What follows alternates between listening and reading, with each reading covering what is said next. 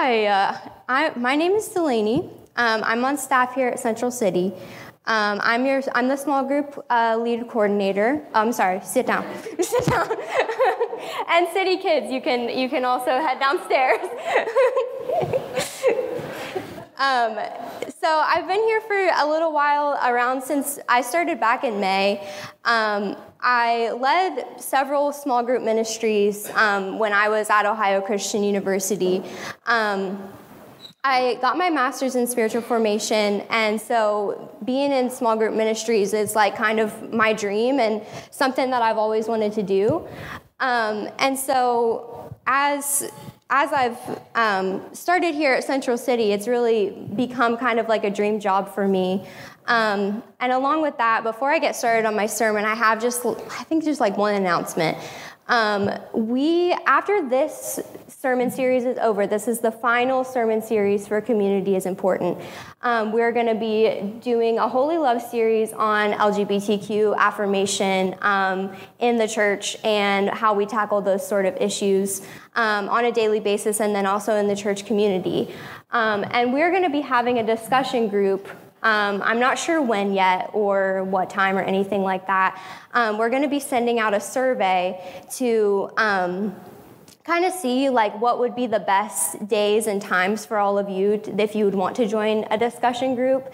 And by the end of my sermon, I hope to kind of explain to you what the whole point of this discussion group is, because it's going to start out kind of the launch of our small group ministry.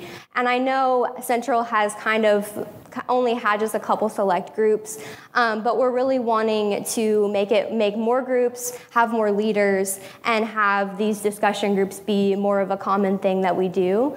And so to start out, we're going to start with this discussion group that I'm going to be leading, and then Joe's going to help me a little bit, but it'll go hand in hand with the sermon series.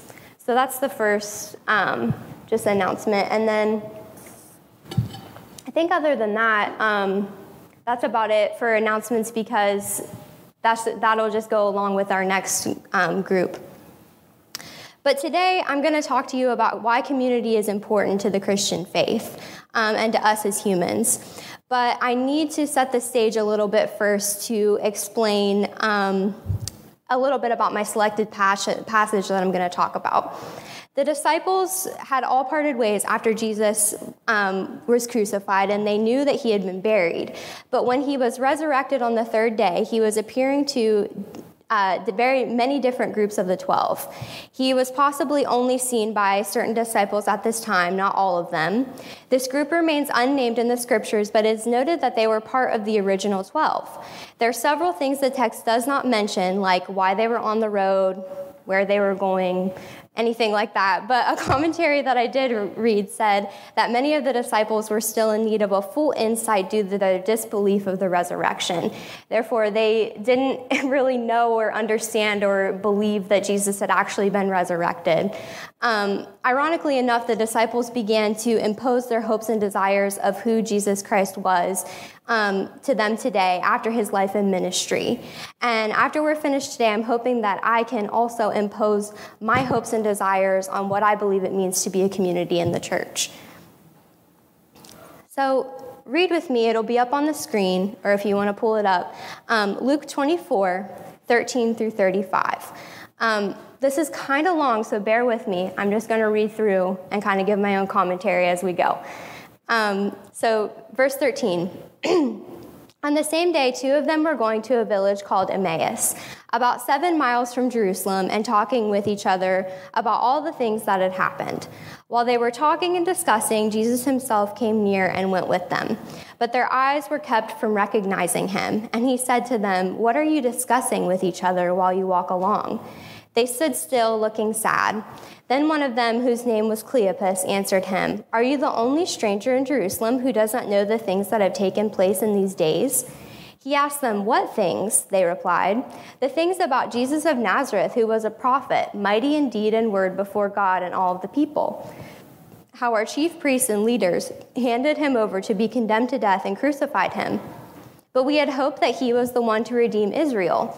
Yes, and besides all this, it is now the third day since these things took place." So here's the part that I was talking about earlier, about how the disciples are imposing what they believe on Jesus and what he came to do. Because they didn't necessarily know yet, but they are just saying, I want you guys to believe this. I want this to happen. Verse 22. Moreover, some women of our group astounded us. They were at the tomb early this morning, and when they did not find his body there, they came back and told us that they had indeed seen a vision of angels who said that he was alive. Some of those who were with us went to the tomb and found out it was just the woman had said, but they did not see him. Verse 25. Then he said to them, "Oh, how foolish you are, how slow of heart to believe that all the prophets had declared. Was it not necessary that the Messiah should suffer these things and then enter into glory?" Then beginning with Moses and all the prophets, he interpreted them, the things about himself in the scriptures.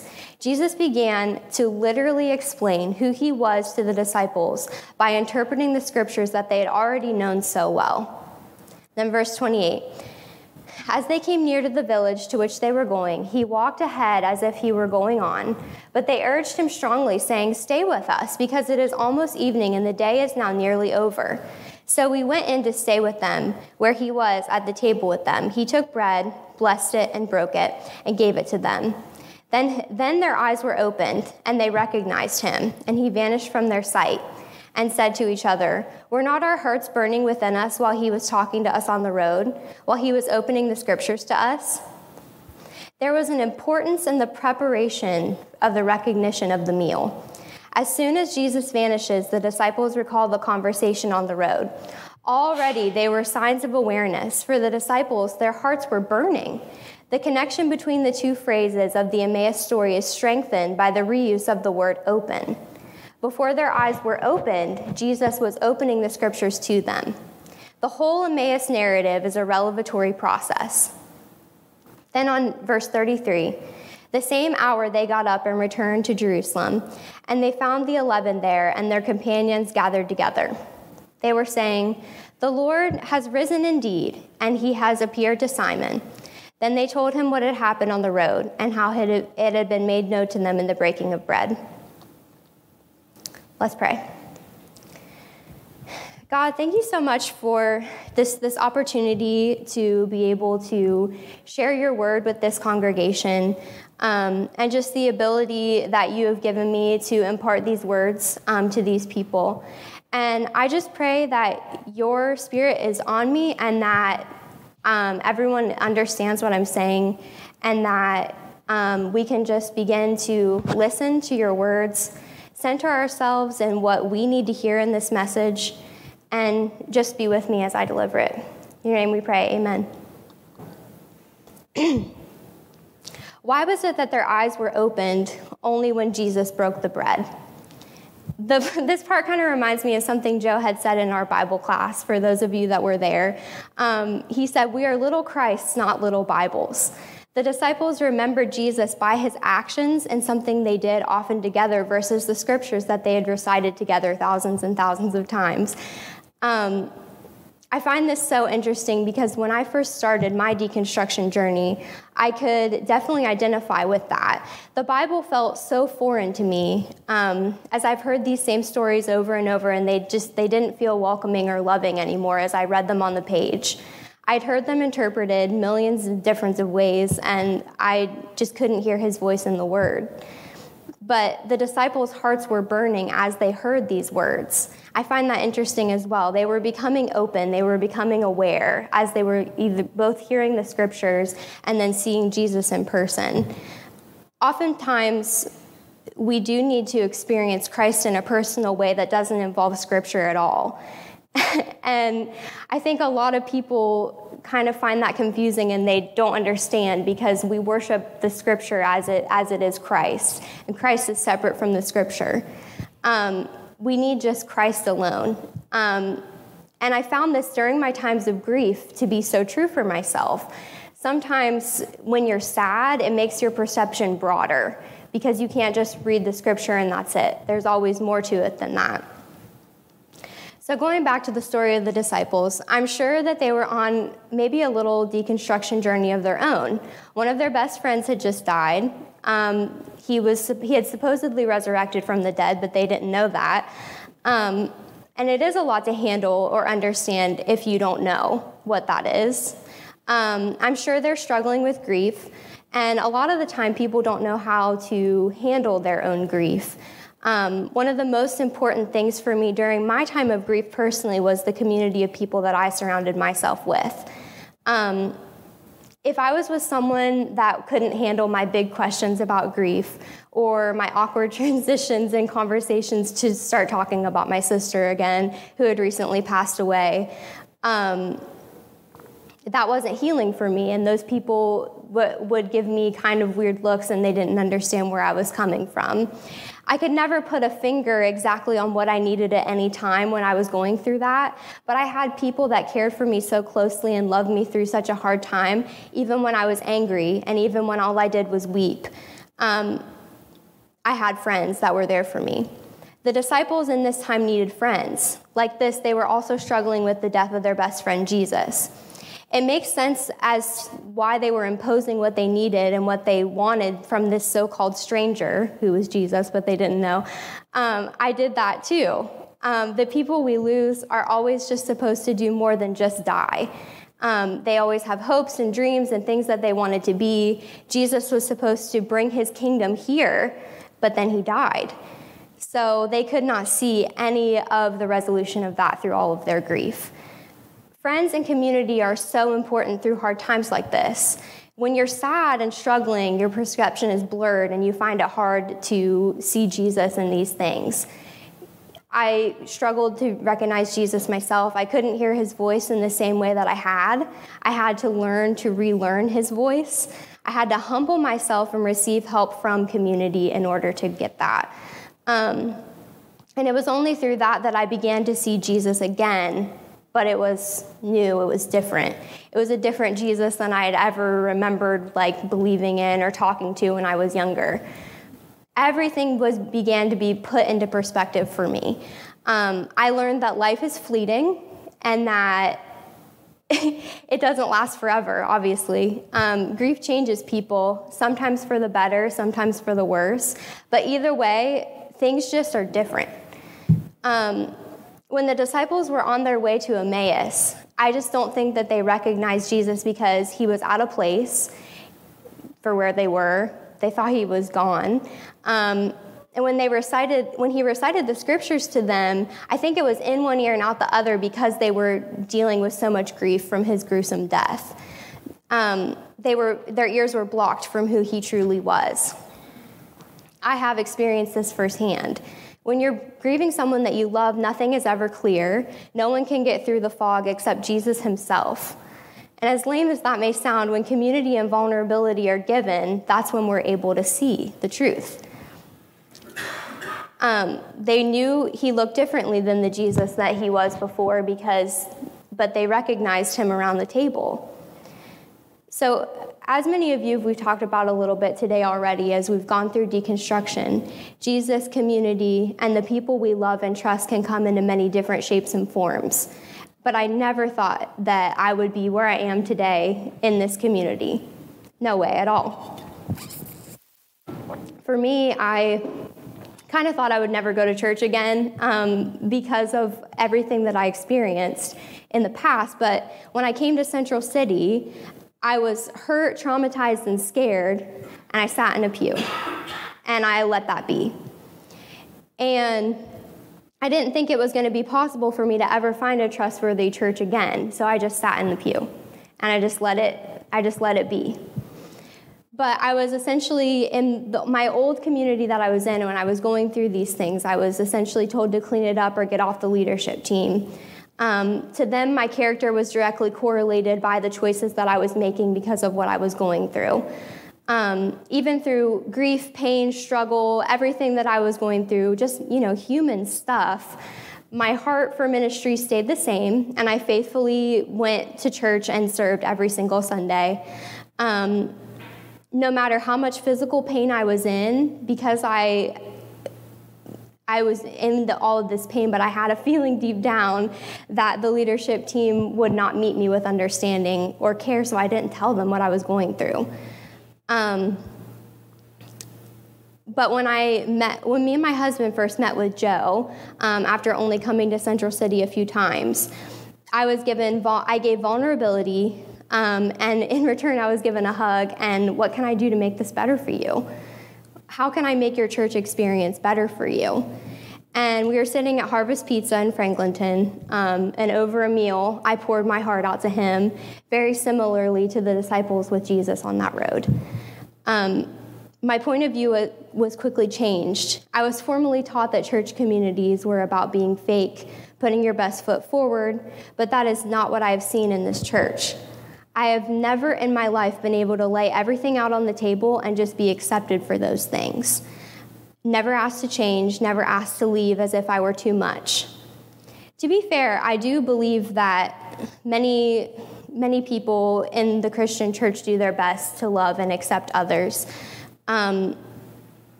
But the church is riddled with duality. This is my favorite explanation of this to date. So it's all black and white, or both and is the difference between those two things. So this is where all of this started for me. I cringe at posts on social media of people that say the Christian life isn't about affirmation, it's about transformation. Okay, why can't it be both? It is both. We can affirm our people and watch them transform due to the love and radical transformation and acceptance that Christ gives us, and then we as people of Christ followers give that to them as well. A terrible experience in your life can always have good in it somewhere. That is why I have come to know that duality is a myth, and we have to operate as Christ followers in non-duality. Can we put that graphic up? This is the best way that I can explain it. A lot of times Christians believe that their whole life is black and white, like right, wrong, good, bad, and I have to walk this way, or else Christ is going to pull me off the path and I'm not there anymore. I have to walk this way, or else Christ is going to pull me off the path and I'm not there anymore. And actually, in Bible college, I was taught that this was incorrect, that gray is not the way. Like, nothing can ever be gray. It's always going to be black and white because of Scripture. But the truth is, nothing is black and white. That's a myth. That is duality. We are always living in the gray. Because terrible experiences can bring us to Christ. Good experience can bring us to Christ. In the end, the best part about it is that you know that if you're in the gray, that he's going to bring you back. And like I said, Jesus was a perfect example of affirmation of personhood over our actions. Look at the woman at the well. Jesus broke social norms all the time by talking to a Samaritan woman as a Jew himself. Not only that it was known, but that this woman was living in sin, divorce, but he told her that I am the water in which you will drink and thirst no more. And then in verse 21, John 4:21, "Woman," Jesus replied, "believe me, a time is coming when you will worship the Father, neither on this mountain nor in Jerusalem. You Samaritans worship what you do not know. We worship what we do know. For salvation is from the Jews. Yet a time is coming, and has now come, when true worshipers will worship the Father in spirit and truth. For they are the kind of worshipers the Father seeks." Look at that again, verse 23. True worshipers will worship the Father in spirit and truth, and these are the kind of worshipers that the Father seeks. God is the Spirit. His worshipers must worship in that truth. Verse 25, the woman said, "I know that Messiah, called Christ, is coming. And when he comes, he will explain everything to us." Jesus declared, "I am the one speaking to you. I am he." He had come to be the Savior of the world across all cultural and sin boundaries. Is that not good news? Jesus said, as soon as we worship in spirit and truth together. That reminds me a lot of this quote from Brad McLaren in a book called A New Kind of Christianity. And in my eyes, I want you guys to reflect on this quote as I'm reading it, because in my eyes, this to me is what the church of God is supposed to be. If you could put that quote up for me. Churches, simply put, come to be communities that you love one another as I have loved you. No greater love than this, to lay down one's life for a friend. This is random, but one time when I was a kid, I had a picture frame that said this, and it had like the cross and like Jesus on the cross, and then on the other side of the picture frame, it said, no greater love than this, to lay down one's life for your friends. And then in the picture frame, I had a picture of all of my youth friends in it. That's funny to me now, but I think that like I've always like thought, okay, that verse is about me laying down my life for my friends, but it really was Jesus doing that for us. We're his friends, not the other way around. Sometimes community, and then on the other side of the coin, sometimes community means treating someone in a way that they've never experienced before. Sometimes that means selling yourself out in order for that other person not to be the only one like selected out of the crowd. And today, like, there's a lot of minorities that people are not speaking out about. And as a church, in this church at Central City, we say Black Lives Matter, but are we saying it with our chest? Like, are we really out here saying, like, Black lives actually matter to us? We say that we love our LGBTQ siblings, but what are we doing to prove that to anybody out there? We have to do these things wholeheartedly. And if that means putting our own needs at risk just to be there for somebody, is that not what community and friendship is all about anyways? I would say, and I say this all the time, that I would literally put my life down for somebody else, because that's what Jesus did. But who are the least of these to Jesus today? Was the Black person the Samaritan woman? Was the leper someone that was in the LGBTQ community? Is that how we treat people today?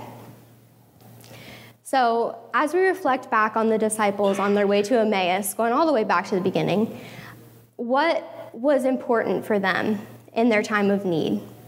Did they need a savior, or did they need to hear what the scriptures had to say? While both are so important to our faith, I think community means being more like a person of Jesus to each other than to people that we may not even know. And that's what community is. Actions speak louder than words, as the old saying goes, but what can we do today to change the way that we view people? What are we doing to share Jesus with actions and not words today? I'll leave you with this, but I'll probably say more. This is serious.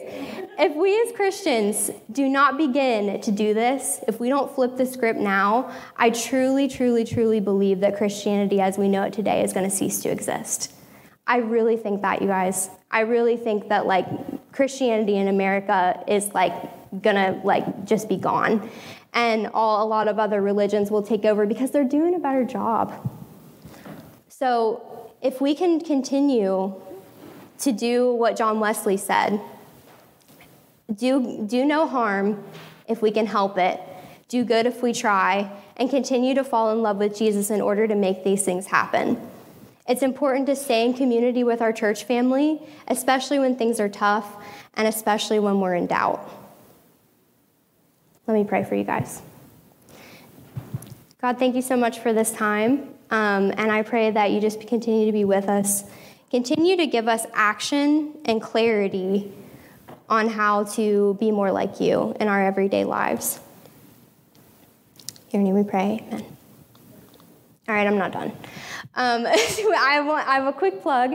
This is like the whole point of me doing this sermon and this like sermon series was to launch small groups. And I don't know if, and a lot of you here are in a small group currently, but my idea for what I want to do, since it's difficult to just say, go to this small group, hang out with these people that you don't know.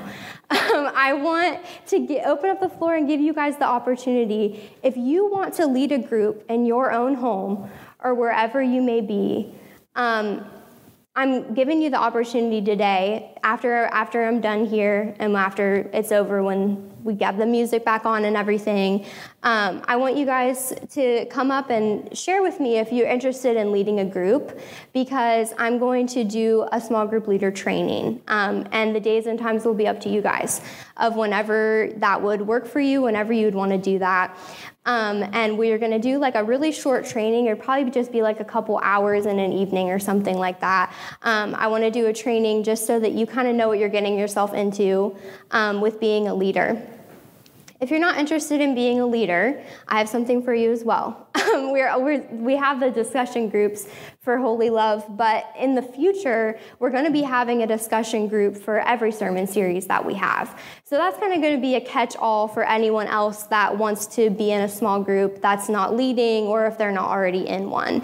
We have 2 groups that are currently going on, but they're full. So that's why I am kind of opening up the floor to you guys to lead your own group. And then another thing to remember too, it does not have to be a weekly group. It can be monthly, it can be bi-weekly, but if you're interested in leading, please absolutely let me know today after service, or Joe, because we definitely want to open up the floor to you guys and just be able to get you any resources that you need. And so I leave you with that. If you would, please turn on some music so it's not so awkwardly quiet in here. Thank you. You guys have a great week.